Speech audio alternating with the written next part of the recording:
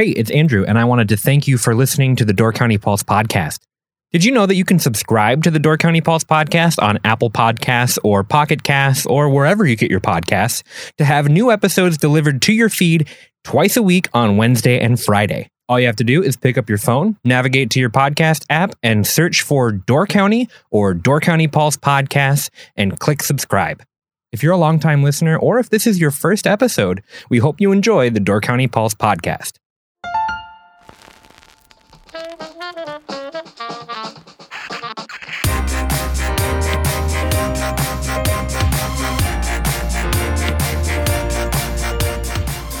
Hello and welcome to One-on-One, a Door County Pulse interview series. I'm Andrew Clyden, and I'm joined today by Solomon Lindenberg and Adam Pokorski of Rusty Dusty Vinyl. How's it going, Adam? Very good. How are you? Good. Thank you, Solomon, for joining us again on another music podcast. Adam, tell me a little bit about your background. What are your connections to Door County and what brought you here? Well, I grew up in Green Bay. My wife and I lived on the West Coast for about 15 years in Northern California, Arcata. After we have a few friends who live here, and coming back to see my parents, my mom in Green Bay, we'd come up here to visit friends, and 4 or 5 visits in, our arm was twisted. We kind of fell in love with the place. Yeah, as a kid, I'd come up here once in a while with my uncle and go hiking quite a bit, and it's a unique place, and I very much miss the Midwest. Yeah, and our friends made it very, very easy for us to move here, and it was an easy decision to make. Why don't we start kind of in the present, and then we'll back up. You own Rusty Dusty Vinyl. Yep. Tell me a little bit about what Rusty Dusty is and where you guys are located. I know you opened up a couple of years ago now, right? Mm-hmm. Yep. Rusty Dusty Vintage and Records. We opened up. This was our second season. We opened up in Sister Bay in the Country Walk shops first, and opportunity presented itself to move to Ephraim, and we were pretty smitten with the Shorewood Village there. We love all of our neighbors, and it's just a great little spot to be in. Ephraim is my ideal of Door County, so As soon as that place opened up, we jumped on it real fast, and it's been a great. We rented it in March, and we opened up in May, at the end of May, because of all the construction fun, and it's been a great season. We had a good reception there, and the place very much suits us. Tell me a little bit about the store. What do you guys have there?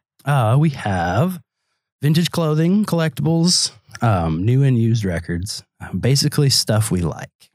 And we're very grateful other people like it too. The vintage clothes, we always say it has to be old enough to drink for us to have it in the shop. So it's styles from the 90s and before. Anything from the 20s to the 90s or older if we can find it. But good, durable, used stuff. New records, new releases, anything used. It's mostly stuff I like. Yeah. So our store we ran in California was pretty big, your normal record store.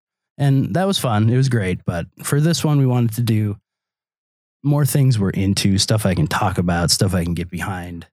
Not your run-of-the-mill things, unless, of course, that's what we're into.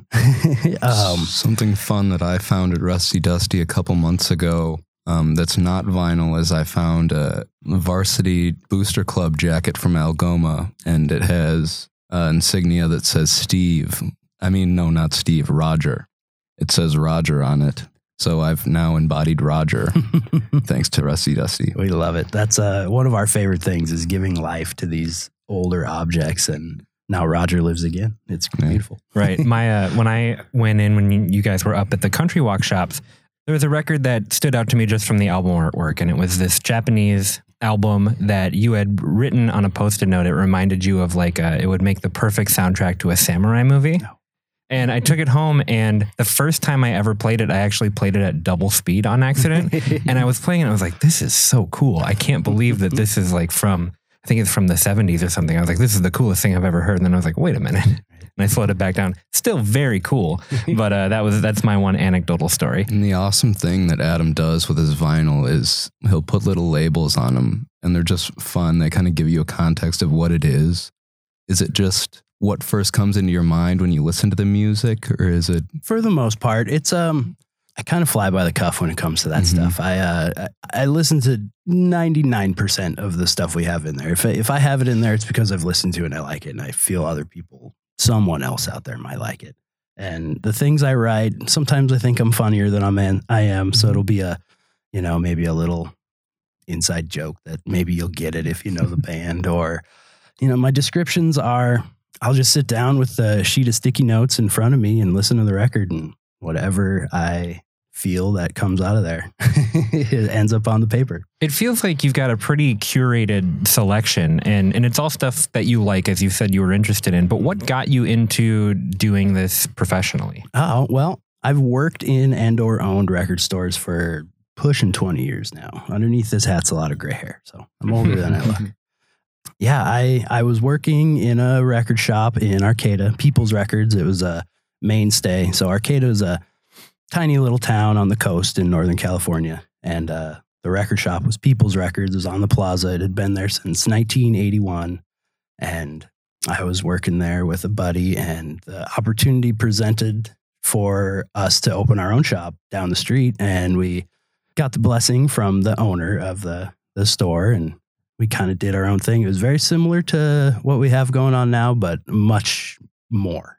We tried to cover all of our bases, and it's just a love for music in general. Like, vinyl or not, it's all about, to me, finding music maybe you haven't heard yet that could be your new favorite thing. That's one of my joys in life, is someone will ask me, I need new music, and I will write down a list of whatever pops into my head. And if one of those sticks, I feel like a complete.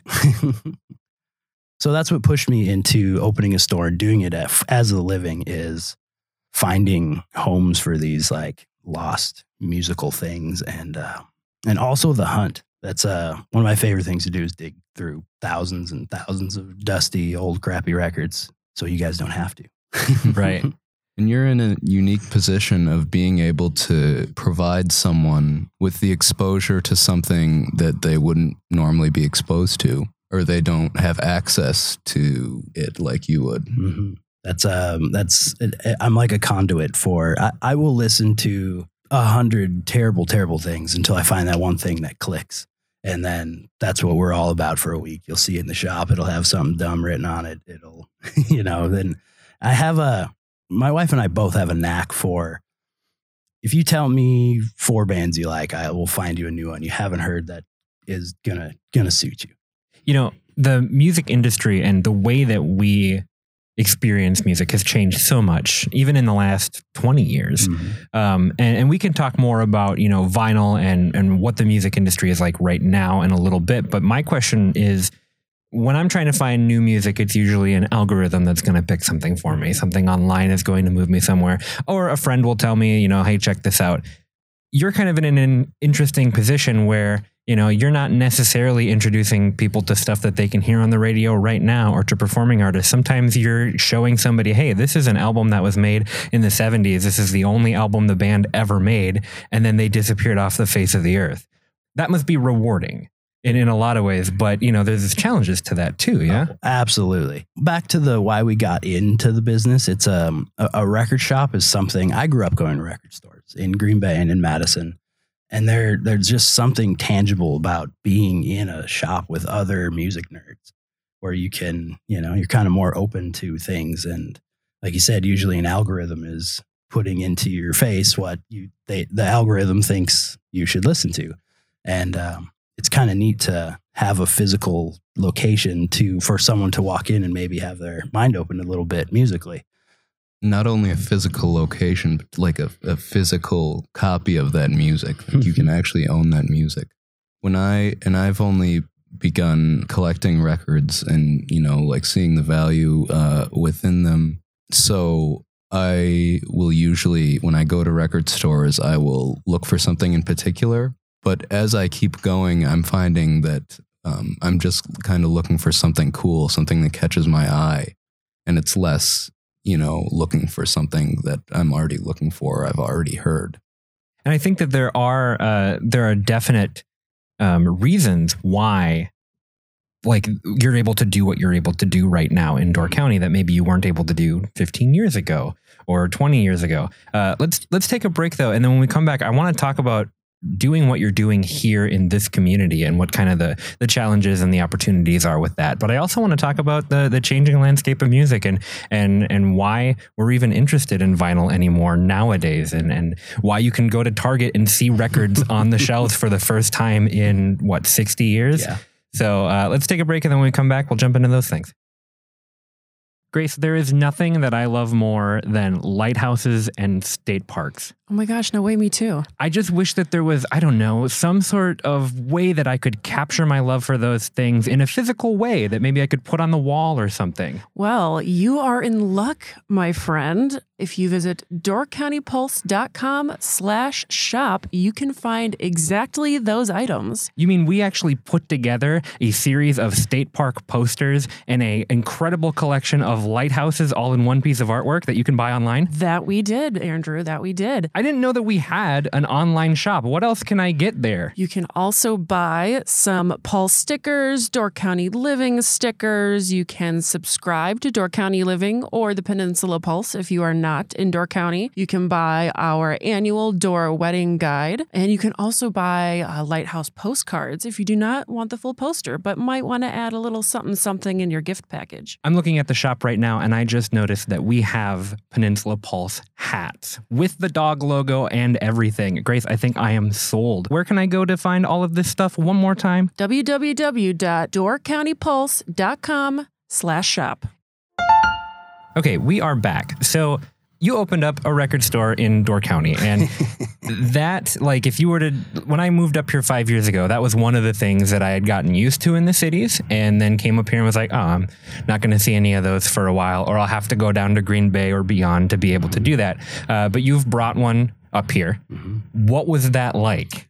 It was very interesting because there hadn't been a record store in specifically Northern Door County in, I don't know how many years, but it was quite some time.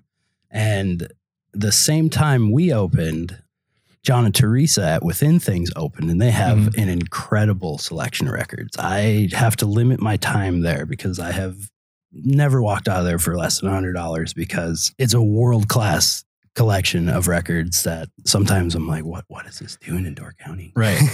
But so they opened at the same time as did Bay Vinyl down in Sturgeon Bay. So it went from nothing to 3. Right. We all kind of have our own little take on what a record store is.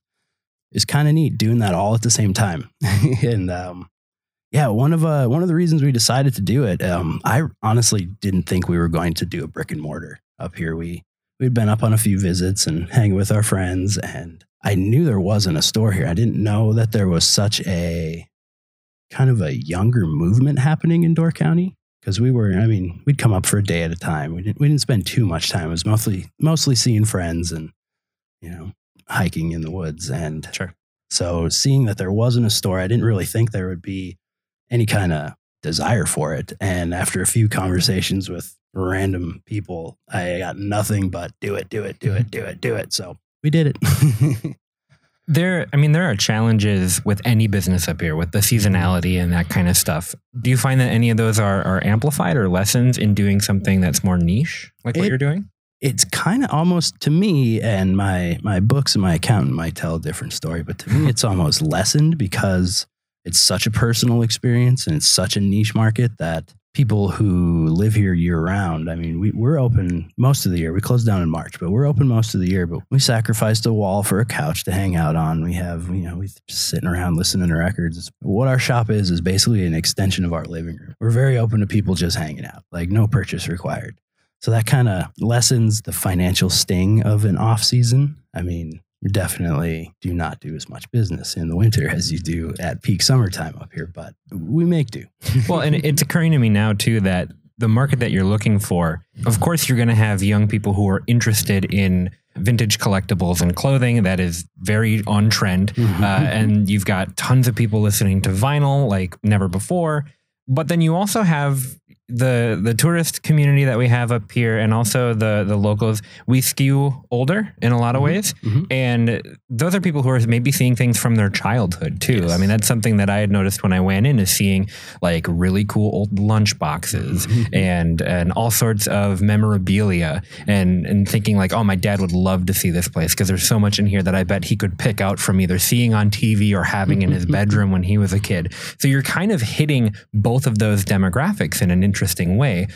Even though you're definitely doing something very trendy, it has this wider appeal than you might think of from first glance. Absolutely. A lot of the folks that come into our store are maybe older folks who lost a record collection or, borrowed it to someone 40 years ago and never saw it again. They're like, oh my gosh, there it is in my hands again. They buy it. And some people, we sell a lot of records to people who don't even have record players. They just need it. They see it. It clicks that nostalgia button in their brain and they need it in their hands.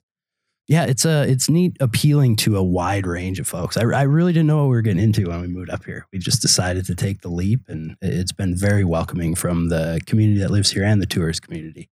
Well, and that's good to hear too, because and we hear it a lot from the folks that I've gotten the opportunity to talk to, is that the community is very welcoming, especially to young entrepreneurs who are trying to do something new and do something different. There's a lot of times, especially politically or with developments and stuff, that it seems like things can grind to a halt and people can push back on change.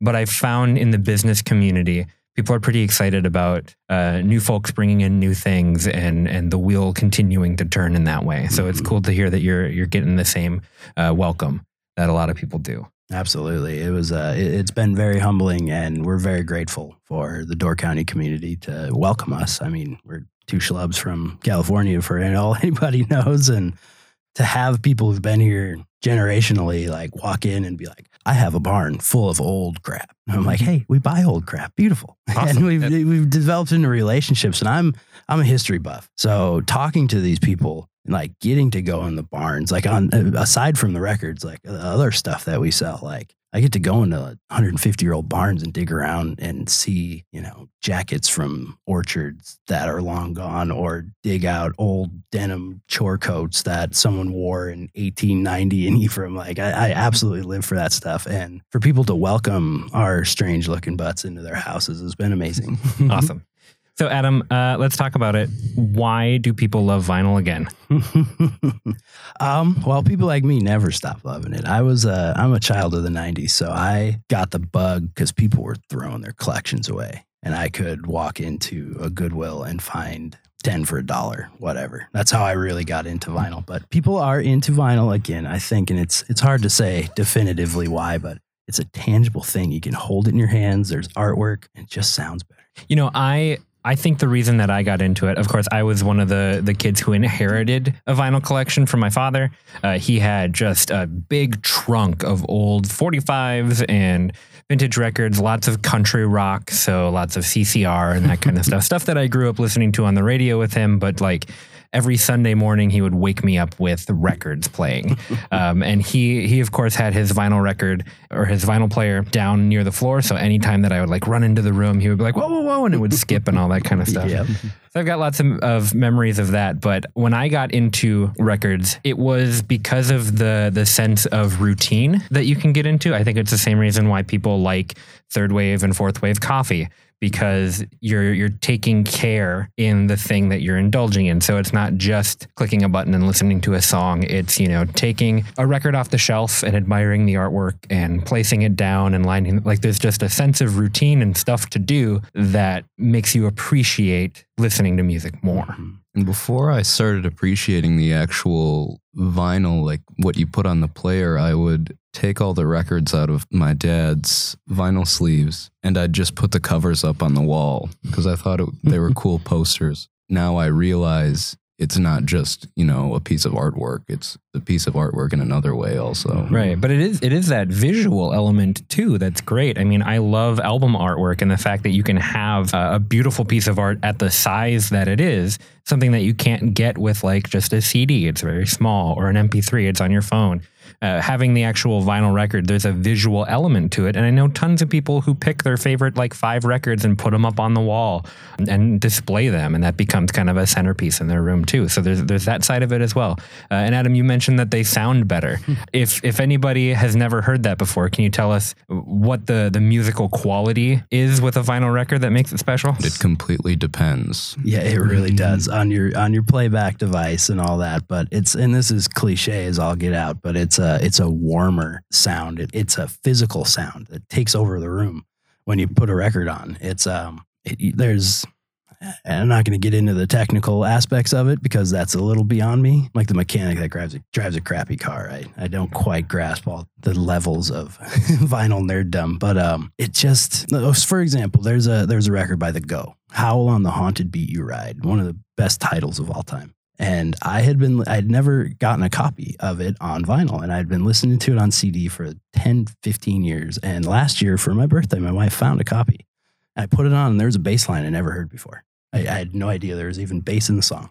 You hear a whole gamut of sound that is not available on compressed files and stuff like that. And everything you hear these days is all remasters. And so there's a lot of stuff that was originally on the record that you don't hear anymore. For instance, the Beatles just released remastered versions of all the tracks on Abbey Road. And I was watching a YouTube video, and they just kind of compared the original recording from 1969 and the 2019 remaster, and they just take a lot of things that you really wouldn't notice out, but just kind of things that the Beatles, that they weren't able to edit out at the time. And it's stuff like that I kind of find is really valuable. Like, this isn't Abbey Road, but there's a part in Hey Jude where they don't know who, but somebody cusses, and it's just something that like you would cut out then, but like we see the value in now. Right. It places it in time. Right. And it's like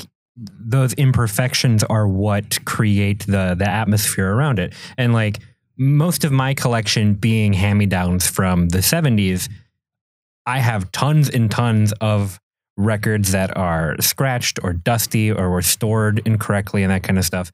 And the crackle, the pop, the static sound that you get when you first lay the needle down, that's of course an imperfection in the playback, but it's something that it adds to the ambiance for me. Like when I put on an old record and it sounds old, and there's a level of appreciation in that as well. Absolutely. And they tell a story, I don't want to hear Blind Lemon Jefferson sounding like it's crystal clear. I want to hear him sounding like he's 6 miles away in a tin can. Like that's how it was supposed to sound. That's how it was recorded. And the pops and the hisses, that's part of that tangible physical object's journey. Maybe that Hendrix record you have that sounds really crappy in the middle is because someone partied with that record all the time. And It takes on that feeling, you can almost, to me, and I'm a sappy bastard, you can almost like, it takes on that energy of like someone being so excited when that came out and they were 16 and they threw it on in the basement. Like you can almost feel that when you throw something on like that. Right. Like I have 2 copies of the White Album, one newer and then one that's totally worn out because my dad played it on loop every single day. I also have both of those. I hate to admit this, but I bought the newer Abbey Road from Target because you mentioned it. And it had a bunch of posters inside, and it's cool, but you can totally tell the difference between the 2 vinyls. And vinyls records today are a lot heavier. Is there any other aspects of like how do you tell how old something is? Well, it's that's a tough one. Because a lot of older things have been reissued, and I could get into the business aspect where you're checking serial numbers and the runouts and holding it up into the light just right so you can see the little etching on the side to see what year exactly it's from. But mostly it's you can tell by the shape something's in and whether it's loved, a corner's dinged, or and new records are usually heavier. They're 180 or 120 gram. And in the 70s and early 80s when they were just pumping out millions of records, right, they did them on much thinner, flimsier almost worse vinyl. Yeah, there's definitely part of the whole vinyl resurgence I love is that you get quality pressings of stuff like you're talking about, the remasterings of things. And, you know, a record from 1978 that they sold 16 million copies of was they were pumping them out, you know, and something now that is a top seller will sell 100,000 copies, you know, so there is much more care in the making of the new stuff. It's kind of neat like that. You know, one question that I have as somebody who is in this business, somebody who loves doing what you do, what do you think when you go to a place like Target or Barnes & Noble and see that, you know, Taylor Swift has an album on vinyl? Is that a good feeling? Is that something that you like as somebody who appreciates it, or is it something different? Or something like a Crosley record player that looks like it was supposed to be an antique store, but I have very mixed emotions about all that.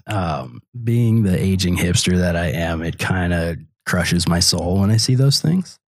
But also, in the same respect, is putting records into people's hands, and it's showing. I mean, not every person's going to go to a little hole-in-the-wall record store, you know, or be able to at all. So, you know, if it fosters an appreciation, you got to start somewhere, I guess.